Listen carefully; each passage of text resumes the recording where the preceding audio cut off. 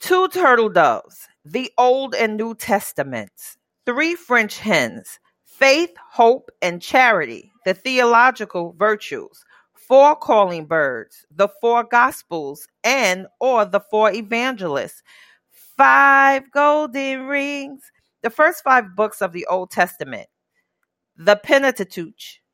which gives the history of man's fall from grace, 6 geese a laying, the 6 days of creation, 7 swans a swimming, the 7 gifts of the Holy Spirit, the 7 sacraments, 8 maids a milking, the 8 beatitudes,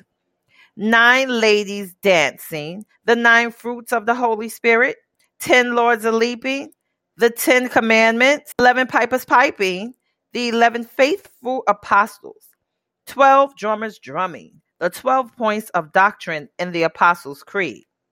The partridge in the pear tree naturally represents Jesus Christ. This theory seems tailor-made for circulations via chain emails, but it actually makes a little sense once you examine it.